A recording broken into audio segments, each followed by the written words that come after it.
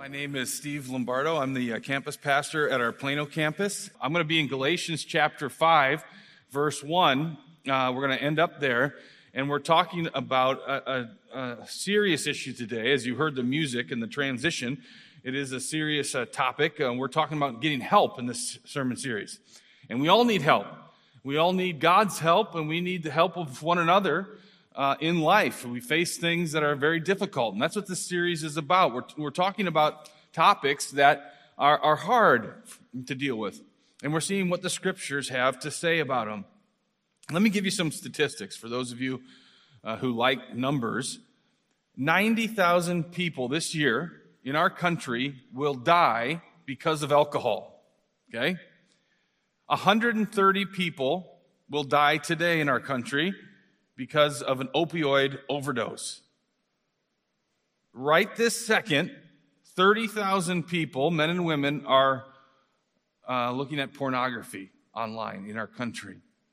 Now, some of those numbers are hard to understand because our country's so big. You're like, what does 30,000 people looking at porn right now mean? Well, here's what it means. 76% of men and women age 18 to 30, 76% consume porn on a regular basis. Okay, you could say they're addicted to it. Now, I just mentioned three big things that can be addictions, right? Drugs, alcohol, sex addiction. Things are only getting worse. As a matter of fact, during the COVID crisis and pandemic, which we're thankfully coming out of, they said that addiction and addictive behaviors had just skyrocketed. Matter of fact, last summer, the National Institutes of Health came out with a study, this article, looking at the rise of addiction and addictive behaviors that coincided with the COVID lockdowns. I mean, you're locked down, you got nothing to do, why not drink a little bit more, you know? I'm filled with anxiety. I don't know what's going to hold the day going to hold for me, or what's going to happen with COVID. So why not pop some extra pills? People got a lot more addicted during this past year to substances and to activities that are harmful. So let's start. Just let me give you a definition of addiction, so we kind of know broadly what I'm going to be talking about this morning, and what we're going to go to God's Word for help. Addiction, one of the definitions I saw for addiction is, it said addicted to something. And I thought, how can you define something with using the same word? I was always taught that you're not supposed to do that. And so I found this other definition that I like better. It said repeated involvement with a substance or activity despite the harm it causes because of the pleasure that it brings or that it brought. You see, most addictive things, substances, it will bring a certain amount of pleasure, but it's a diminishing return. And over time, that thing doesn't bring the same amount of pleasure, and so you got to up the intake of that thing to find the same pleasure that you once had, and pretty soon you find yourself in a vicious circle of diminishing pleasure and increasing addictive amounts of whatever the thing is that you're consuming. Now, I want to go to Galatians chapter 5 because the Galatian church was an interesting church. The Apostle Paul, who had been part of the start of the church, he brought the message of Jesus Christ to this group of people. They believed in Jesus. They believed that Jesus is the answer, that Jesus died for their sin, that Jesus rose from the dead, and that Jesus is coming again. And we get to live in the forgiveness that he gives. His blood shed for me on the cross. And these people believed in Jesus. They received him. They trusted in him. But then after a time, there seemed to be another group of people in the church that kind of gained power. And they were called the Judaizers. The Judaizers believed that you have Jesus, your faith, that's fine. But you also have to have the Old Testament laws, the Old Covenant commandments. And you must keep those. Specifically, what Paul writes in the book of Galatians, in the letter to them, he addresses this idea that you need to be circumcised as a Christian in order to truly be saved. And so people were coming to know Jesus Christ, non-Jewish people. And these Judaizers would say, okay, you're a Christian now, good. Well, you're not truly a Christian until you become circumcised, till you follow the old covenant laws. And the Apostle Paul, he writes to them, and he says in chapter 1, verse 6 of Galatians, I am astonished that you are so quickly deserting him who called you in the grace of Christ and are turning to a different gospel. He's saying, I can't believe you're already going to some different gospel than the one that you've received from me. And he says, not that there is another gospel, but there are some who trouble you and want to distort the gospel of Christ. See, it's always a distortion of the good news when somebody says, yeah, you must believe in Jesus, but you also have to do this. Because in essence, what they're saying is that Jesus isn't sufficient. That Jesus' death on the cross wasn't good enough. That Jesus' resurrection from the grave didn't amount to all that you need to make sure you're okay with God, that your sins are forgiven. And then he goes on to write to them in Galatians chapter 4. He says, formerly, when you did not know God, you were enslaved to those that by nature are not God's. But now that you have come to know God, or rather to be known by God, how can you turn back again to the weak and worthless elementary principles of the world whose slaves you want to be once more? He says this idea that you need more than just Jesus, this idea that you got to follow the Old Testament laws, the Old Covenant laws, this idea that that's got to be part of your salvation, that's slavery, he says. You're going to become slaves to that. And then we come to Galatians 5, verse 1. He says, for freedom, Christ has set us free. Stand firm, therefore, and do not submit again to a yoke of slavery. And we all know slavery was a dark part of our history. We're so thankful for the Christian men and women who fought to abolish it. But do you know that there's still slavery today that exists? And it's slavery that comes from within. It's slavery that comes through an addictive behavior or a substance, something that would seek to have power over us and make us its slave. And so many people inside and outside of the church need to be delivered from this powerful slavery, this yoke of slavery. You know, Jesus sets us free. That's the good news. If you just want to fast forward to like the great news, is Jesus sets us free. In John chapter 8:32, Jesus says, you will know the truth, and the truth will set you free. In verse 36 of John chapter 8, he says, he who the Son sets free is free indeed. When you come to Jesus Christ by faith, you receive freedom. Freedom from what? Well, freedom from sin. Sin doesn't have power over you anymore like it once did. You have freedom from sin. You have freedom from your flesh. That's from yourself. Now you don't just have to follow your carnal desires. Every time something rises up, you got to follow through with your flesh. No, you don't have to. You have power over it. Jesus has delivered you. He's given you freedom from that. The New Testament also says that we have freedom from the law, too, as well. Now our faith is not boiled down to keeping a certain list of rules and regulations. Christ is the fulfillment of the law. He set us free from the law. Christ has set us free. And so we want to, don't you want to live in freedom? Freedom is a great place to be. And not to be enslaved to anything or to anyone. So in order to experience this freedom that Christ provides us, I want to give you three things today that hopefully will help us in our battle against being addiction. The first thing is this, is that we would examine the problem. Examine the problem. I tried to read all of the stuff that I could about addiction the past month or so, and there is so much material. Non-Christian sources, Christian sources, counseling and psychology, just so much material that you can get your hands on, and so many different categories of addiction. And so I kind of just had to start from all over and just say, as I look at it through my simple eyes, how do I see addiction and biblically speaking? And so here's what I came up with. First category is not sinful addictions. So this would be things that are morally neutral. They don't have any goodness or badness about them, for example. But a person can be addicted to it. For example, coffee. Coffee, you can be addicted to coffee, or maybe it's the caffeine in the coffee, but maybe you like the decaffeinated coffee. Anybody like the decaffeinated coffee?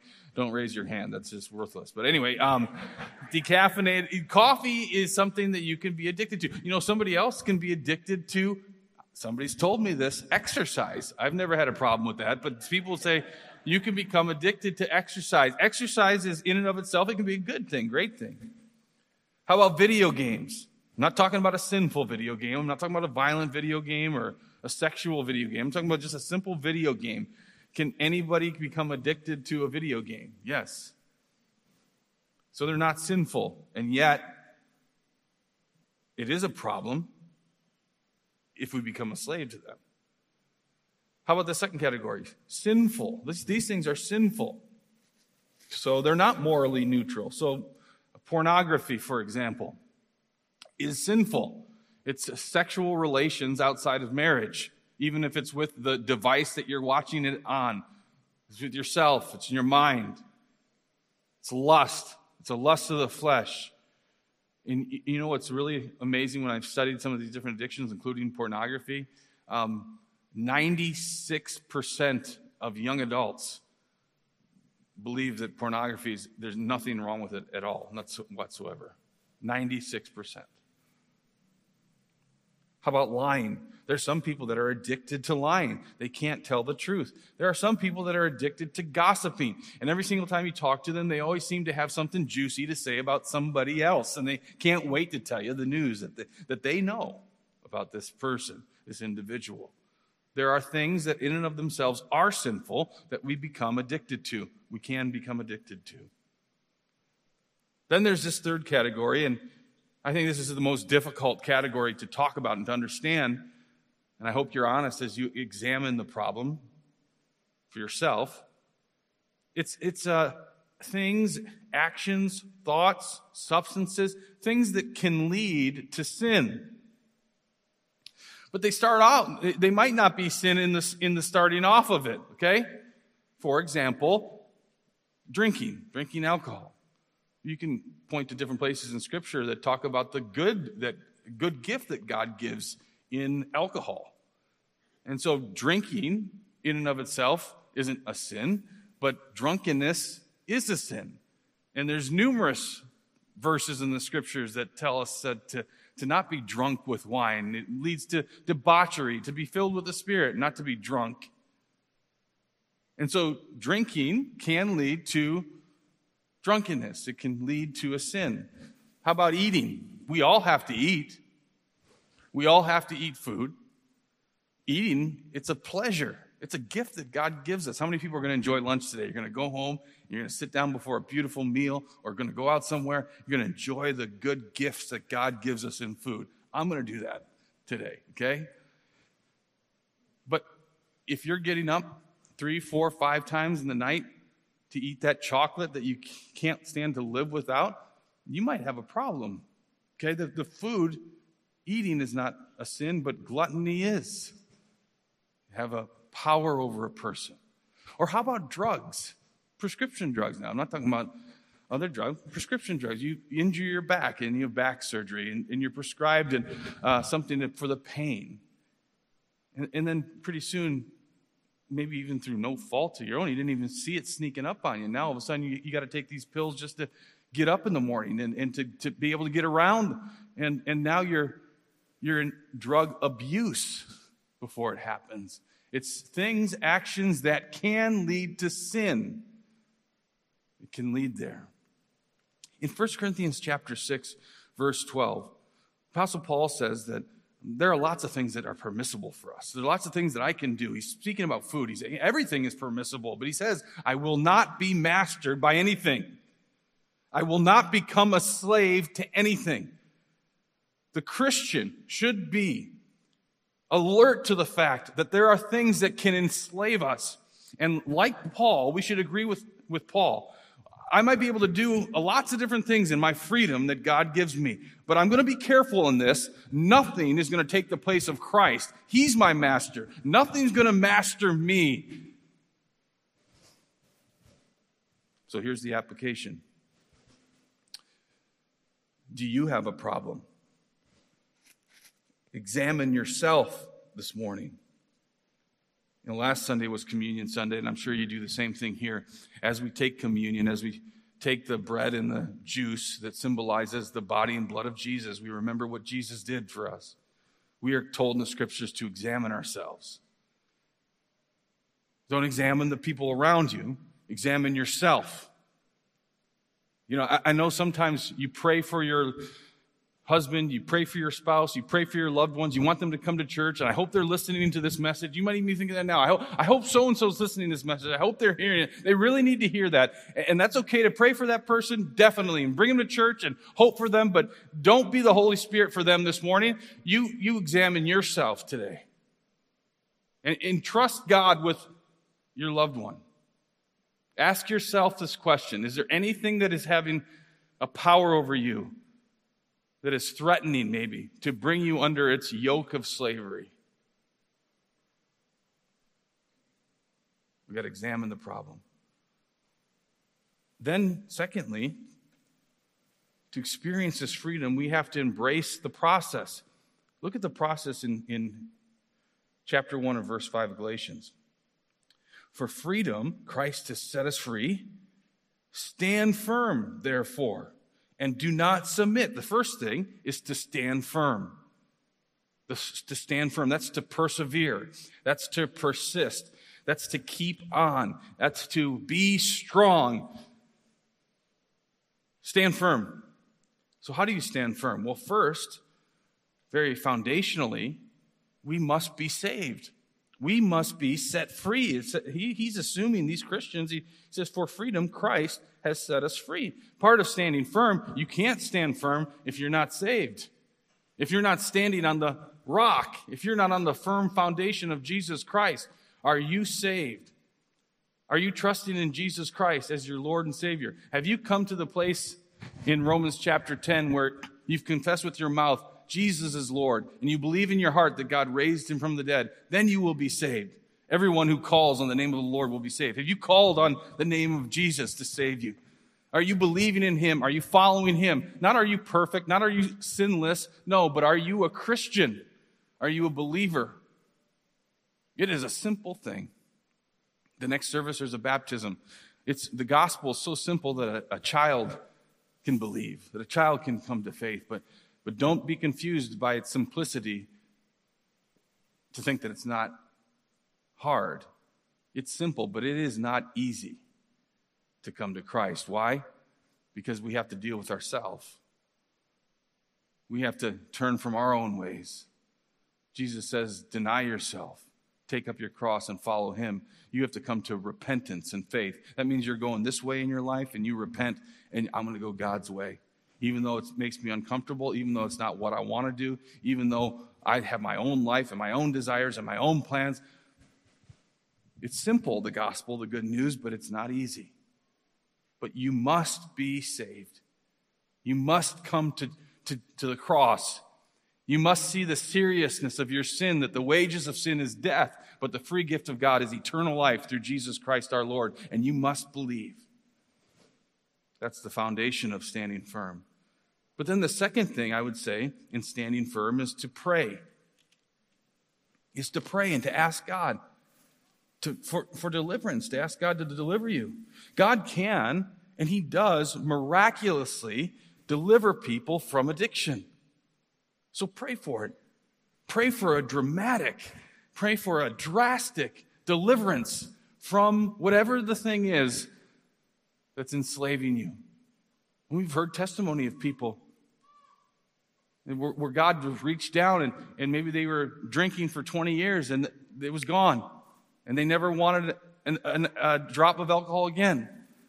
Or the person who was addicted to drugs and God reached down and into the miry clay and saved them and delivered them and took away the desire. ever again. God can do that with whatever it is. He can do it, and he can do it for you. Call out to him for deliverance, and keep calling out to him, and keep calling out to him, and keep going to him. And this is, by the way, if your husband or your wife is dealing with addiction, keep praying for him or her. Keep calling out to God for deliverance. Keep going to him. We learned this from Jesus in Luke chapter 18. He tells us the parable of the persistent widow and the unjust judge. There's this judge. He's a rotten judge. He doesn't like God, doesn't fear God, and he doesn't like the people that he judges. But there's this widow that comes to him, and she wants justice. She wants to be treated the way that she should, as a widow, be treated under the law. And she goes to this judge for justice, and he denies her. And she goes back to him for justice, and he denies her. One day, and she keeps doing this over and over and over again. One day, the judge wakes up, and he's like, I don't like God. I don't fear God. I don't care about God. I definitely don't care about these rotten people I have to judge. But you know what? There's this widow.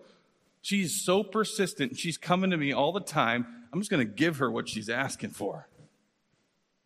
And Jesus says, how much more will our loving Heavenly Father give to us when we ask of him?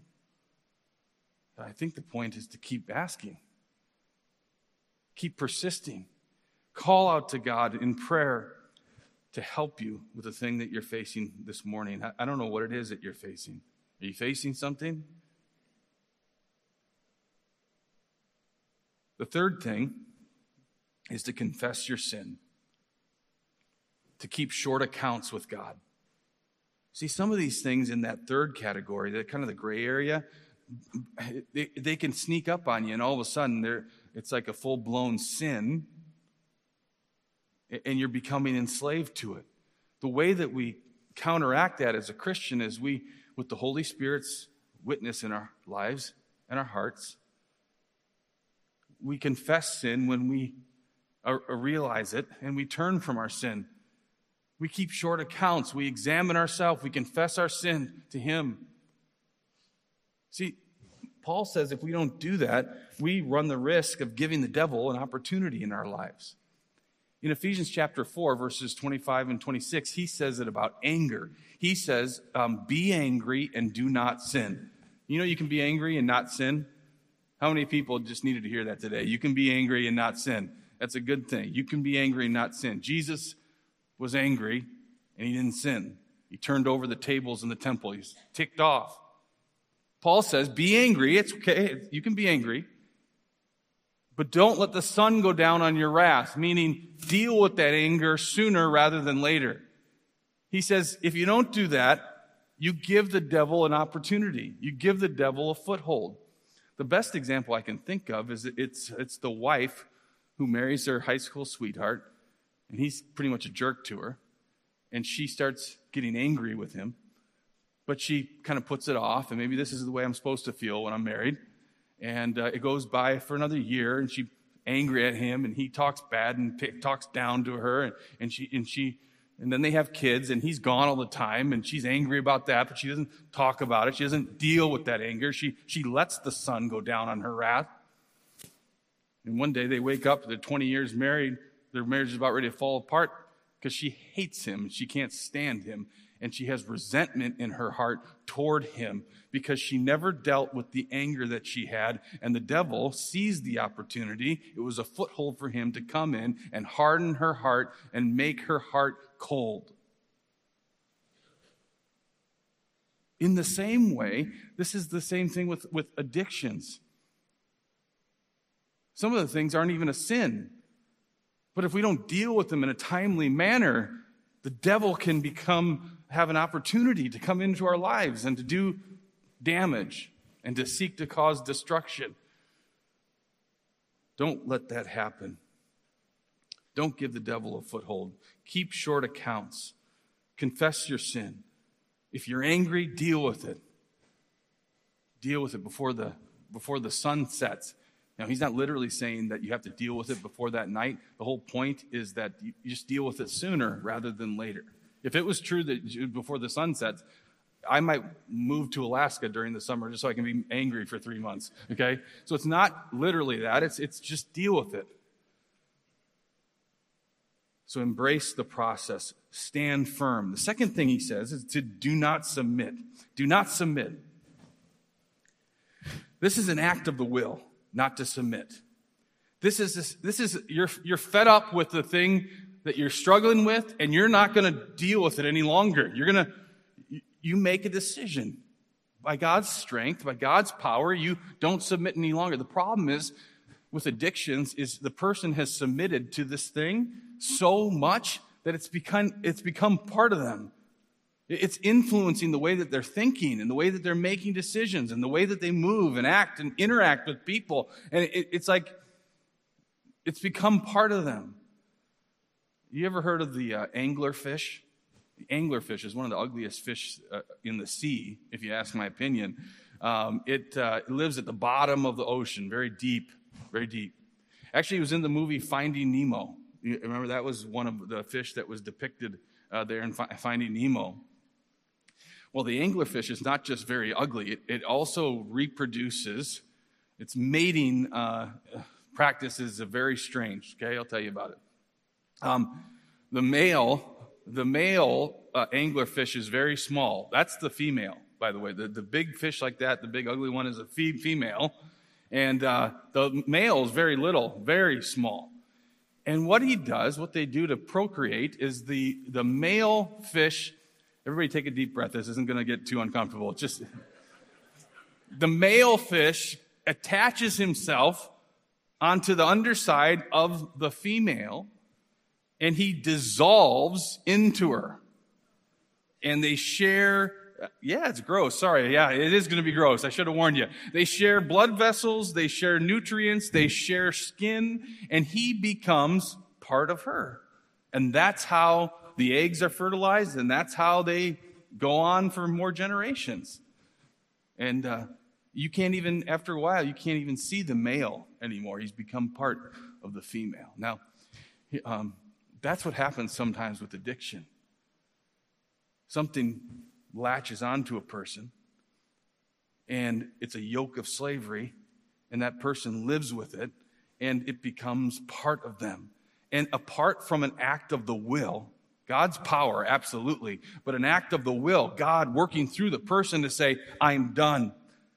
I will not submit to this any longer. Apart from that, there's going to be no separation. That thing has been part and parcel of that person for so long. And so, one of the things that we can do with our act of the will is decide not to do it and to turn from it, but then put checks and balances in place to help us defeat the thing that would seek to have power over us. For example, Covenant Eyes is a program that helps a person in their battle against pornography, in their battle to be pure. And I've had Covenant Eyes since I started the pastorate. And many years ago, I remember the church that I first served. What Covenant Eyes does, by the way, is it keeps track of everything that you log on to, everything you go on to in your computer, your phone, and then a weekly report is sent to, in my case, it was 2 people. There was one person that was a close friend of mine. They got the report. And then there was one person out in the congregation, wasn't so close with, but they got the report too. And then if you went on anything questionable, they would get a special notification. And then if you disabled it, they would get a notification that you disabled it too. I mean, there's probably ways around all this stuff, I'm told, but I didn't find a way around it, okay? And that was good. Because I didn't want to submit to it. And so by an act of the will, you put things in place to help you gain the victory. And this last point, this is a big thing that we put in place to help us with the victory, is we enlist people to help us. Enlist people to help you. I love 1 John chapter 1, verse 7. It says that if we walk in the light as Christ is in the light, we have fellowship with one another, and the blood of Jesus cleanses us from all sin. The idea for forgiveness, to receive it, the idea of having fellowship with other people who've been forgiven, it happens in the light. not in the darkness. See, these sins and these addictions, they flourish in the darkness. That's where they live. That's where they exist. We don't want to share our problems with people. We don't want to pretend, we want to pretend like we don't have any issues or problems. I don't want to be seen as someone who has sins that I'm dealing with and struggling with even.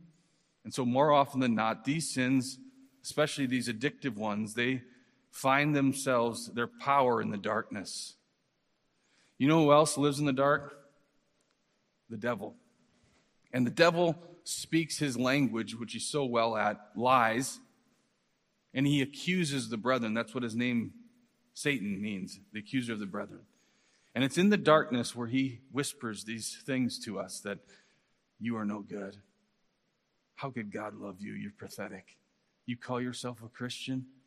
If your family knew what you were doing, if that people around you right now knew how many times you've done this nasty, disgusting, rotten thing. But if you walk in the light, the scripture says, in the light, the devil loses his power. In the light, the sin loses its power. It's exposed. And then you have, scripture says, forgiveness of sins and fellowship with one another. So when you enlist others to help you, you confide in them. You expose the sin that's entangling you, and they come alongside to help you. Now you say, well, I've been burned before, Pastor. You don't understand. Well, I get it. I've been burned before too. There's sinners in the church. There's sinners in this world. You might get burned. But God's way that he's designed for our fellowship to work is that we are honest with one another and we enlist each other to help. Two are better than one in this fight for life. Ecclesiastes chapter 4 says, if you're going to go into a fight, go in it with two people. It's better than one. If you go in with two people, the other one's got your back. And that's the old picture of the fighting, a guy back to back, and they're going into battle. And I can fight any foe here because I know that the guy on my back is protecting my back. And he's fighting behind me. And there's strength in that, and there's power in that. You want to move to a greater level of sanctification in your life with Jesus Christ. You want to deal with the sin that's entangling you. You want to deal with the addictive behaviors that you find yourself falling into time and time again. Enlist the Christians around you to help. That's where the rubber meets the road in our relationship with one another. You know, because the church is called the hands and feet of Jesus. Meaning, me and you do the work of Jesus. And we can do that work, and somebody can do that work for you, help you in your life. So here's the last application. Tell someone what you're struggling with. So the first application was, do you have a problem? Are you examining yourself? Whatever it is. It might not be that bad of a problem. Trust me. I've played this game before, too. You can always find people who are worse off than you. You can always find people that make your problem look like nothing. I'm not saying to compare to anybody else. I'm saying to compare to Christ. And then if you've examined and you say, I do have a problem, are you going to do battle against it? Are you going to stand firm? Or are you going to submit to it again? I hope you say, I'm going to stand firm. I'm going to be what God has called me to be. I'm going to be like Jesus. If that's the case, I challenge you today to tell somebody. Tell somebody you trust. Get them on your side. They'll help you. They'll help you in your fight. The fight for your life in some cases.